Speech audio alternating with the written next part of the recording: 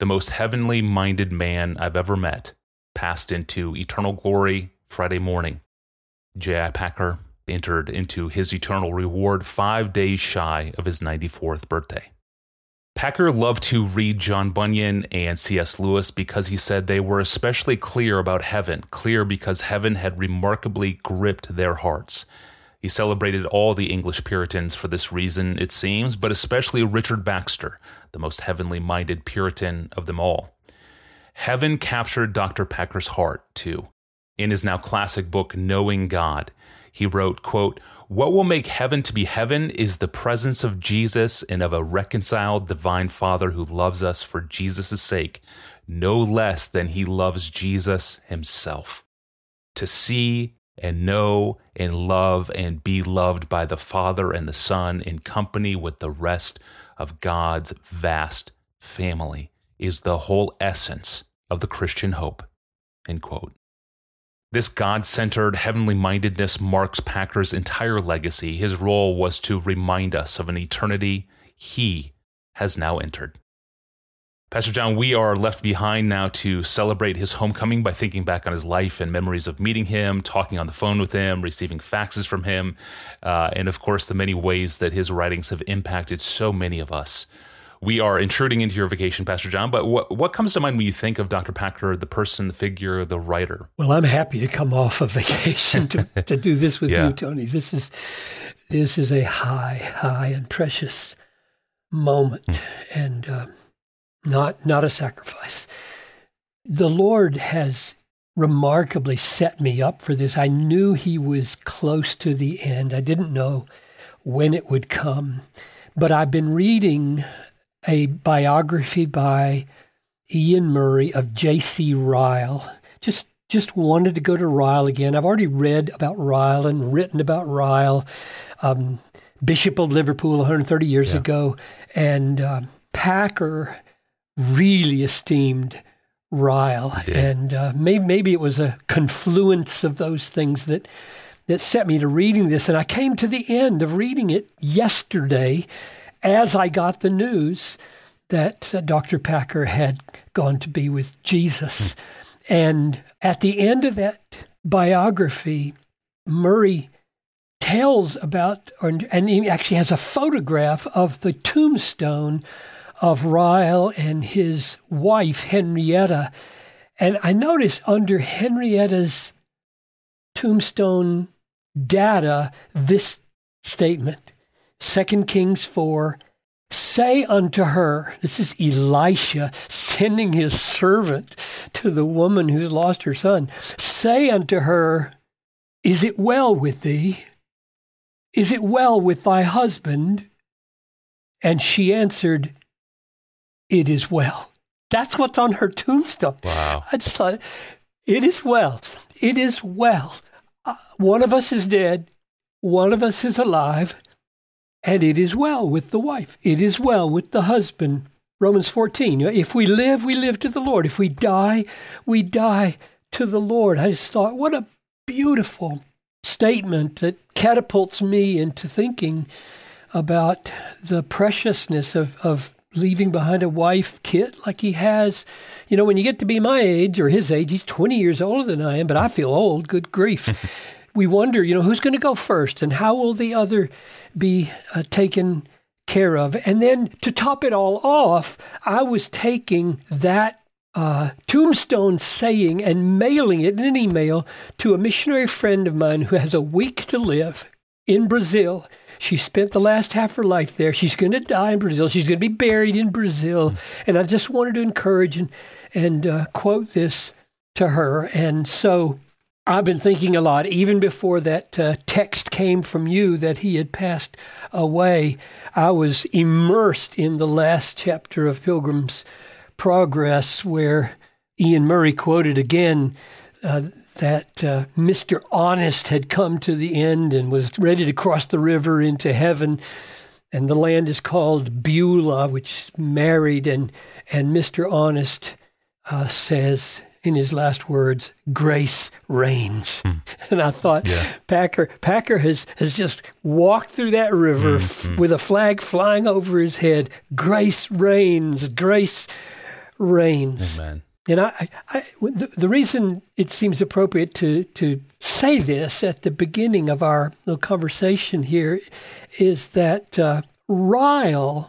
Bishop Ryle was precious to Packer because he represented latter-day Puritans. You know, I don't know of another person that Packer took the time, maybe Richard Baxter would be that person, Yep. but another person that he devoted an entire book. He wrote a half of the book, his biography called Faithfulness and Holiness, and the other half is Ryle's book on holiness.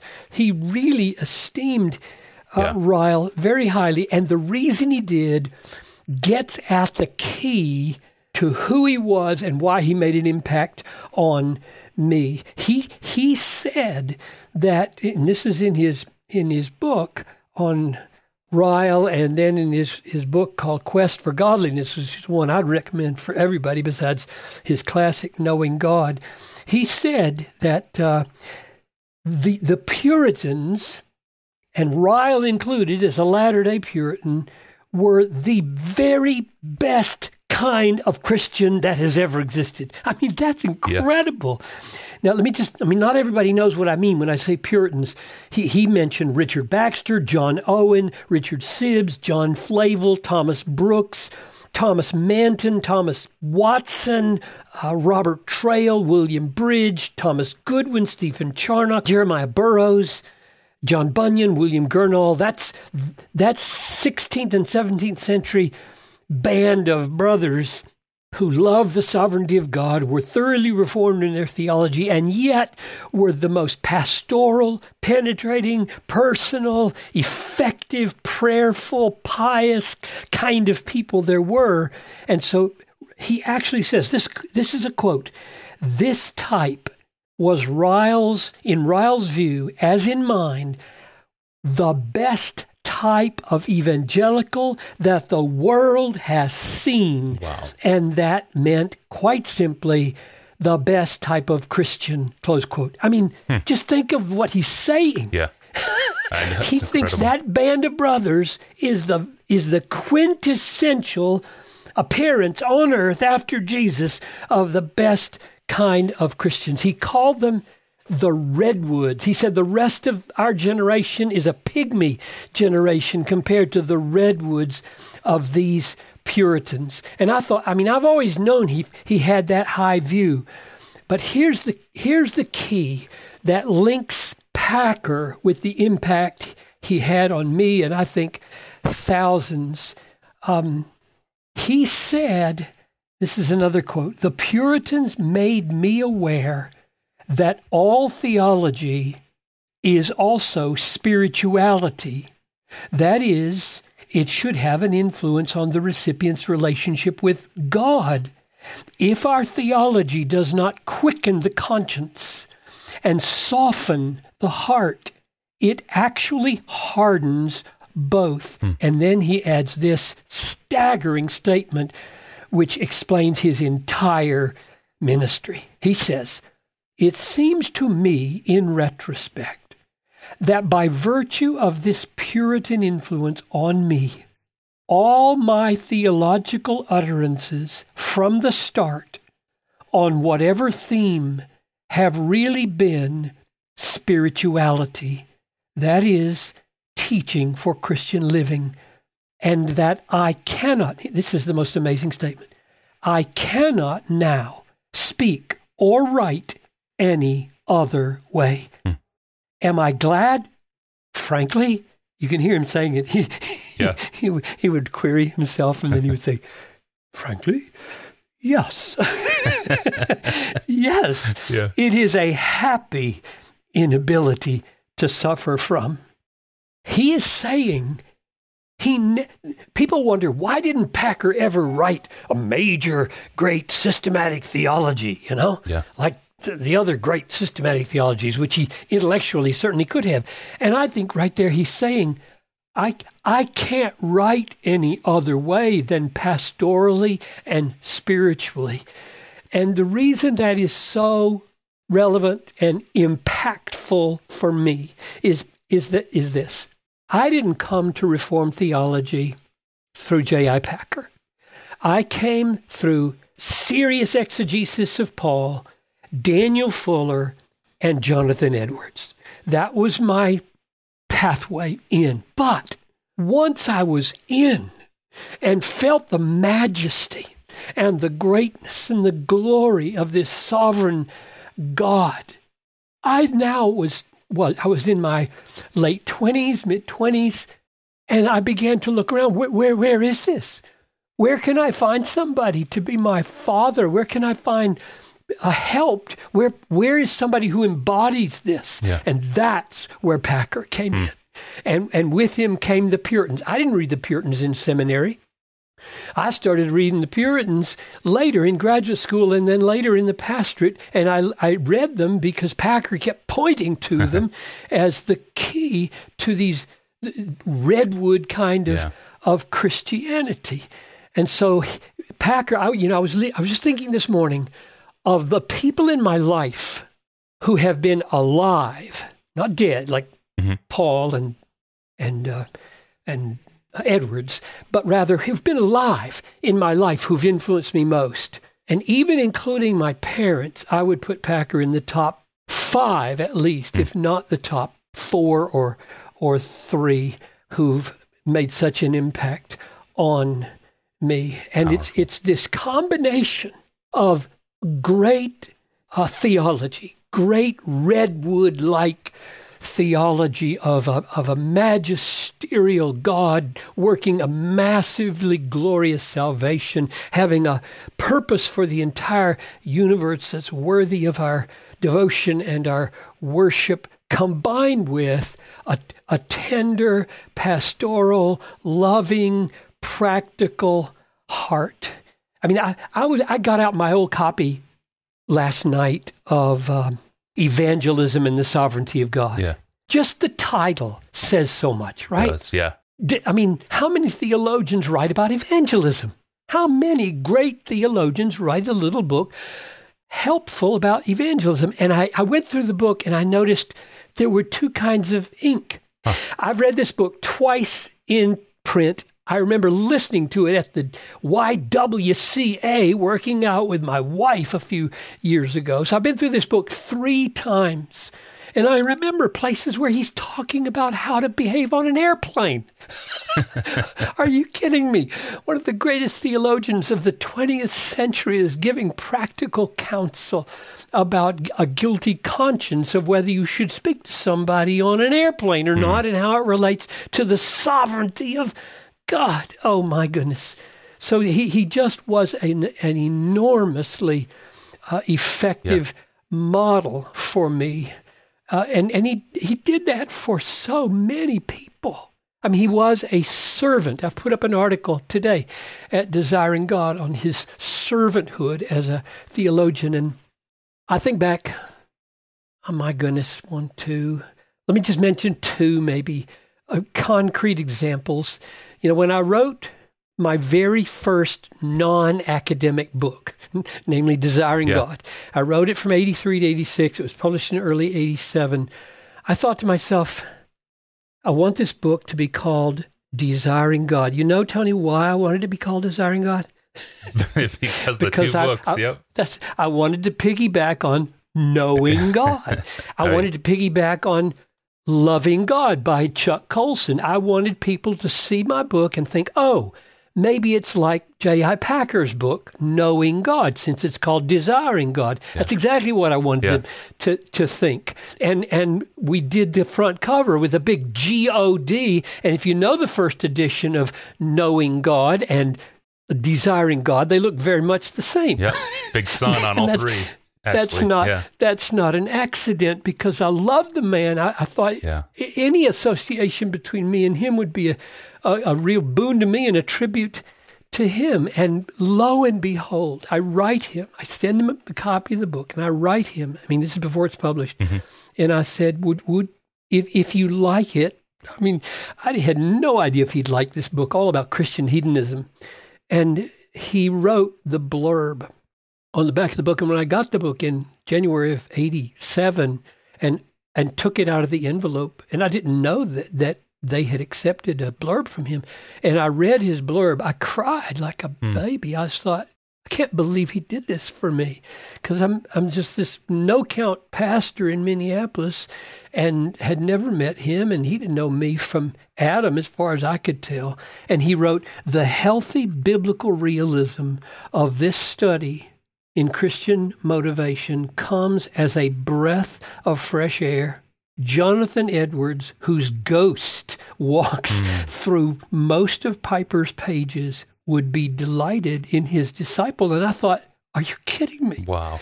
My father, who's dead, would be delighted in me. According to my father, who's alive, namely J.I. Packer. And you know better than I do, Tony, he wrote those kinds of blurbs for hundreds of books. He did. I mean, someday somebody's going to put a book together of Packer blurbs because they're all so thoughtful and clever and helpful and winsome.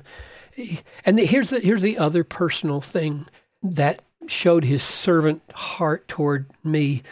You know, when I was looking around in the late 80s, like 85, 86, 87, where can I find fellowship in this reformed Christian hedonism that I have come to love, which is my life? And Packer comes so close to embodying it in a veteran theologian pastor type. Where can I find it? And it was in a few pockets of places, but I thought let's have a conference and gather people together who are serious about worship, serious about mission, serious about evangelism, serious about theology, and are reformed through and through, and care about serious joy. And how could I bring guys together? Well, I need a Packer or somebody like that. And I wrote him and said, would I have no idea whether anybody will come to this conference, but I'm going to have a little conference at our church. I'm going to invite the people that I'm aware of in my denomination, and would you come? And he came. Huh. He came, and he spoke to the first group. There were about 80 pastors there in April of 88, and that conference has existed for 32 years without stopping, and its origin and its catapulting into existence is owing to the servant heart of J.I. Packer. And it's just a little side note that I mentioned in the article that's at DG today. When he came to dinner that evening, along with the other speakers, we always had the speakers over in those early days, and Noelle would make spaghetti. And I love her spaghetti. And he took a great interest in Noelle and said, "What do you read?" And she said, "Come and I'll show you." So she took him into her study. I've got my study upstairs. She's got hers downstairs. And showed him her collection of mystery novels. Oh, yeah. Well, Packer is an avid reader of mystery novels. Yeah. And they disappeared for I don't know how long they were gone. And later, about a year later, he writes me a little postcard with his handwriting on it. I think it's dated here it is. It's dated December 18, 1990. And he had come to the conference in 88. And he said, quote, "Creep up behind your wife and whisper in her ear, Ellis Peters, Elizabeth Peters, Andrew Greeley, Ralph McInnery, William Kienzle, Charles Merrill Smith, and see how she reacts." I didn't know any of those guys.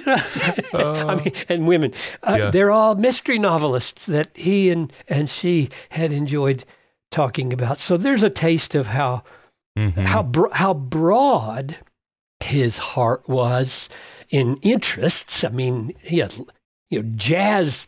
What was his instrument? Saxophone. Yeah, was a great interest of his, and mystery novels and Puritan theology and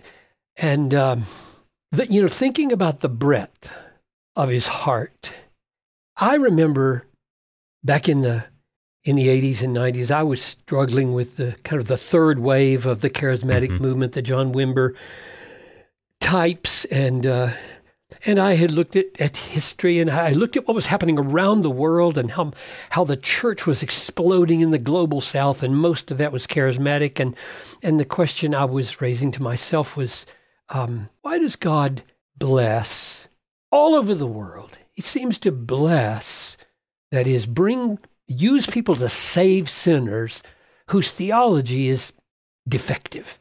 And in his book, Keep in Step with the Spirit, Packer has this great quote that ever since then has been a real sweet, humbling help to me.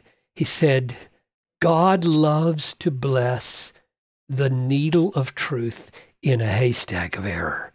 And that's not a slight, because Richard Baxter was probably as close as anybody to a hero for Packer, largely because Baxter's pastoral orientation on life made Packer a pastor as well as a theologian. And he says, quote, theologically, he was something of a disaster. Yes. It's something of a disaster. So what does that mean? Yeah. That means that Packer had the breadth and had the graciousness to find usefulness, riches in Baxter, and he could just take the disaster on certain points and set it aside and benefit from what he saw. And so that was a great help to me, and it's been a great inspiration and lesson to me. I keep learning things from Packer everywhere I turn. Absolutely. In his, and I suppose the reason for that, as you would know as well as I do, is because under it all was his absolute allegiance to and love for an inerrant Bible. Yes.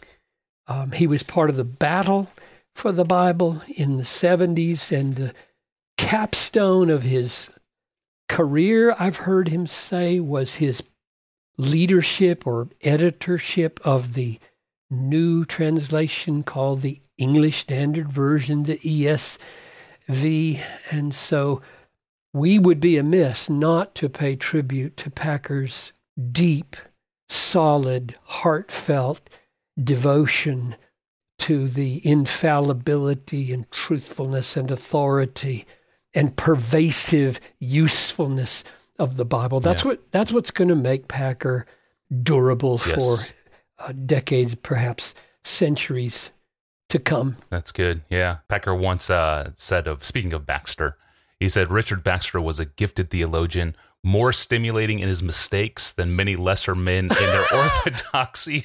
I've not heard that. So there's the praise side of the critique. But so much of Packer's legacy was him celebrating other people, historic voices, even writing endorsements for current writers. But in 2012, I was able to interview Dr. Packer in Vancouver. We traveled up there, and one of my favorite clips from that interview is, I think it's called like Advice to Aspiring Writers. Yes. And there he talks about why J.C. Ryle is such an important voice. He said, quote, J.C. Ryle was a wonderful communicator. Most of his work is written up in sermons, but even when he's just doing historical studies and not writing sermons at all, he never lets the reader off the hook. You always feel he's talking to me. His idiom is very 19th century, and I'm not saying imitate that, but see what he's doing with words to get into the minds and hearts of his readers, and then do that in the 21st century terms. Wow. That's good. That is so good. And that's true. That's true. Yeah. I just finishing that biography, every time Murray quoted Ryle, I felt, that's it. That's it.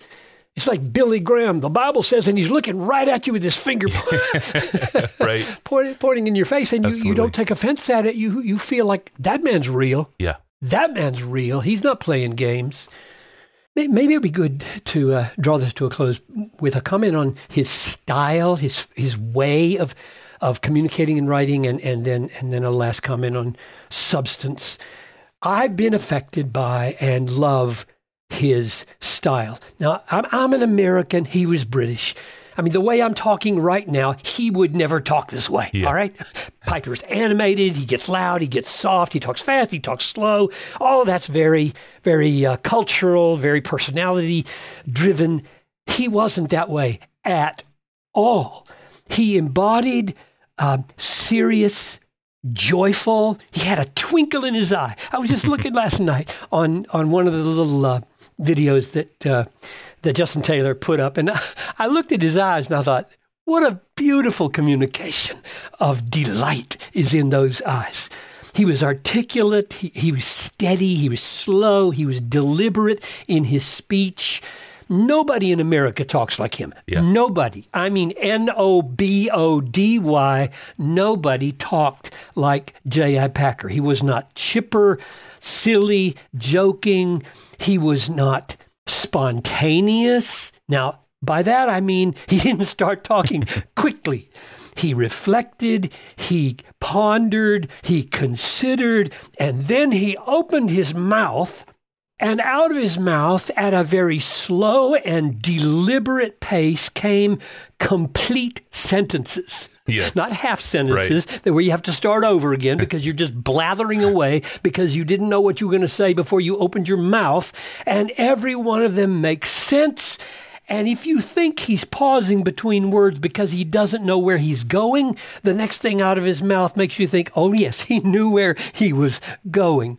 So that model for me, I just loved it. I don't want to be silly. I don't want to be a typical American entertainment-shaped, entertainment-driven communicator that feels like every podcast or every sermon or every conversation has to begin with some silly comment or some joking. Why do we have to be that way? Packer wasn't that way. And while we know we'll never be the kind of British, careful, slow, deliberate speaker he was, we certainly can benefit from the style of serious, joyful, articulate, deliberate speech that's full of, and this is my second thing, substance. So that style, here's my last comment on. When I say substance, I mean this. Packer was a reformed theologian. And at a point in life, 50 years ago, when some of us had just found our way into the biblical reality of God's majesty and greatness and glory and purpose and sovereign grace in salvation, we looked around to find representatives, and thousands of us stumbled onto his little pamphlet called The Introduction to the Death of Death in the Death of Christ. And all it was supposed to be was an introduction to John Owen's book, but it took on a life of its own. And the reason it did is this. Packer showed in that little booklet that what is sometimes called Calvinism or TULIP, T-U-L-I-P, total depravity, unconditional election, limited atonement, irresistible grace, perseverance of the saints, that was not a peripheral, ancillary addendum to the gospel, but rather was the gospel in its fullest, richest, deepest form. Man is dead and hopelessly unable to create faith. God sent Christ into the world to shed his blood to purchase a new covenant by which the heart of stone would be taken out, sins would be forgiven for God's people, and they would be kept forever. The omnipotence of grace would be poured out by the Holy Spirit, and he would open the hearts and grant faith to his elect. And that wasn't an afterthought. It was planned in eternity. And those whom he thus calls and creates, he keeps forever. That's the gospel. And it's also Calvinism when it's understood in its fullness and completeness biblically. And I'll tell you, those of us who long to be pastors, who long to meet people's needs, who long to see people saved and the mission of the church advanced, that was like a breath from heaven to hear that this great and glorious truth called Calvinism was nothing other than the sweetness and preciousness and depth and fullness and richness of the gospel of Jesus Christ that saves sinners and keeps them forever. So he showed me, along with John Owen, he showed me how to love the gospel, preach the gospel, and have a free offer. A free offer. Come to the waters. You who have no money, come buy and eat. Why would you spend your money on what is not bread and that which does not satisfy? So I love J.I. Packer.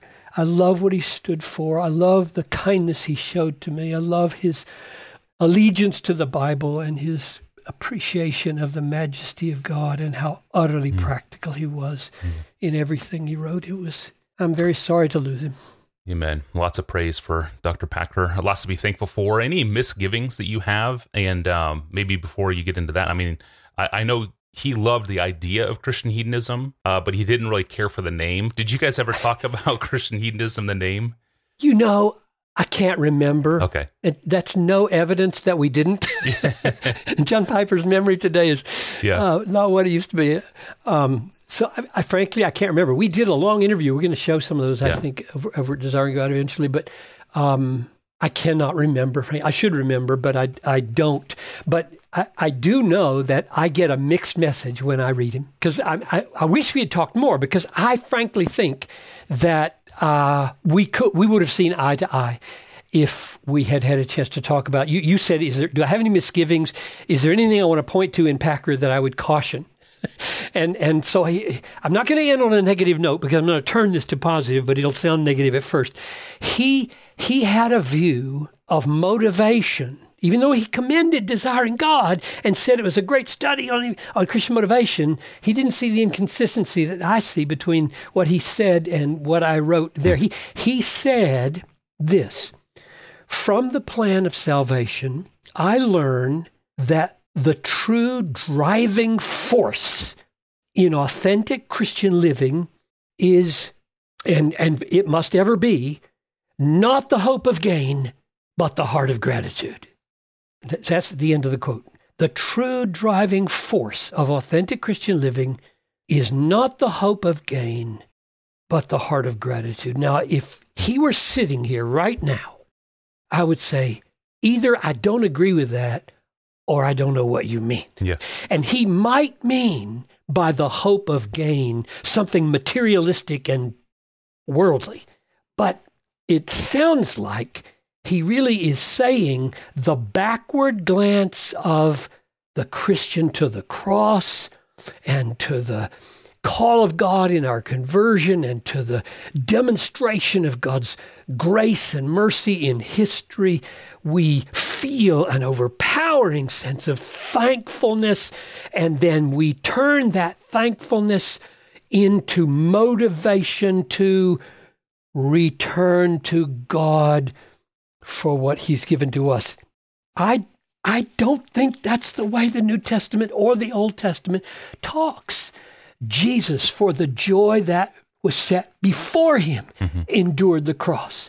Jesus was motivated to complete the obedience on the cross for the joy, the gain that was in front of him, namely being with his Father in a redeemed people. Or Colossians 1:5, the love you have for all the saints because of the hope laid up for you in heaven. Hope for heaven was where love came from.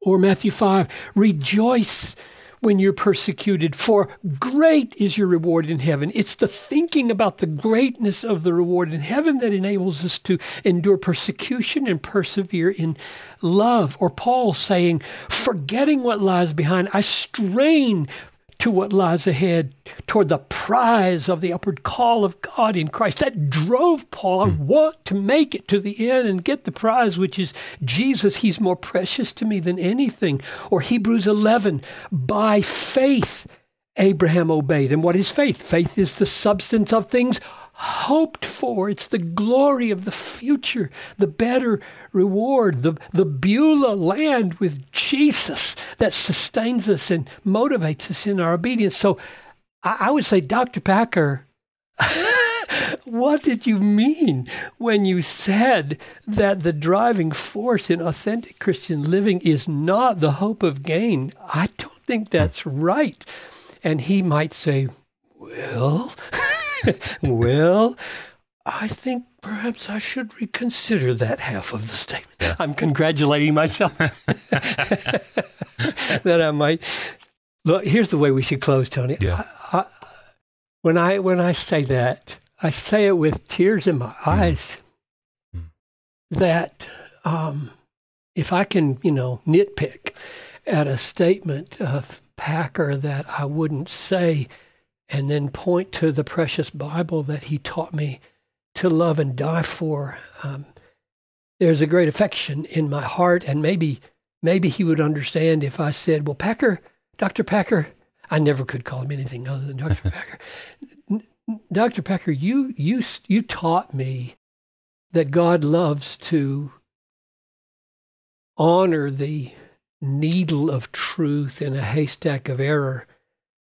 You will then perhaps be merciful toward me if I find a needle of error in the haystack of your life's work, which is not a haystack, because hay is going to be burned up. Yours is made of gold and silver and precious stone, and I stand in awe of your life's work and will draw from it till I'm home with you. Yeah, wonderful. And we're actually going to release an interview that you did with him, a 70-minute interview on all sorts of things. We're going to release that as a special APJ episode here in the next week or so. It's never been released. I'm sure you remember that. Yeah, I do. Was that recorded in Vancouver? I think so, yeah. Okay. The whole thing, it's coming soon. It's never been released. Pastor John, Dr. Packer, talking about the gospel, Christian life, 70 minutes coming up here in about a week. Pastor John, thank you for coming off of vacation to talk with us. What a privilege. Well, back in 1990, Packer wrote an especially interesting editorial for Christianity Today titled, Why I Like My Pie in the Sky.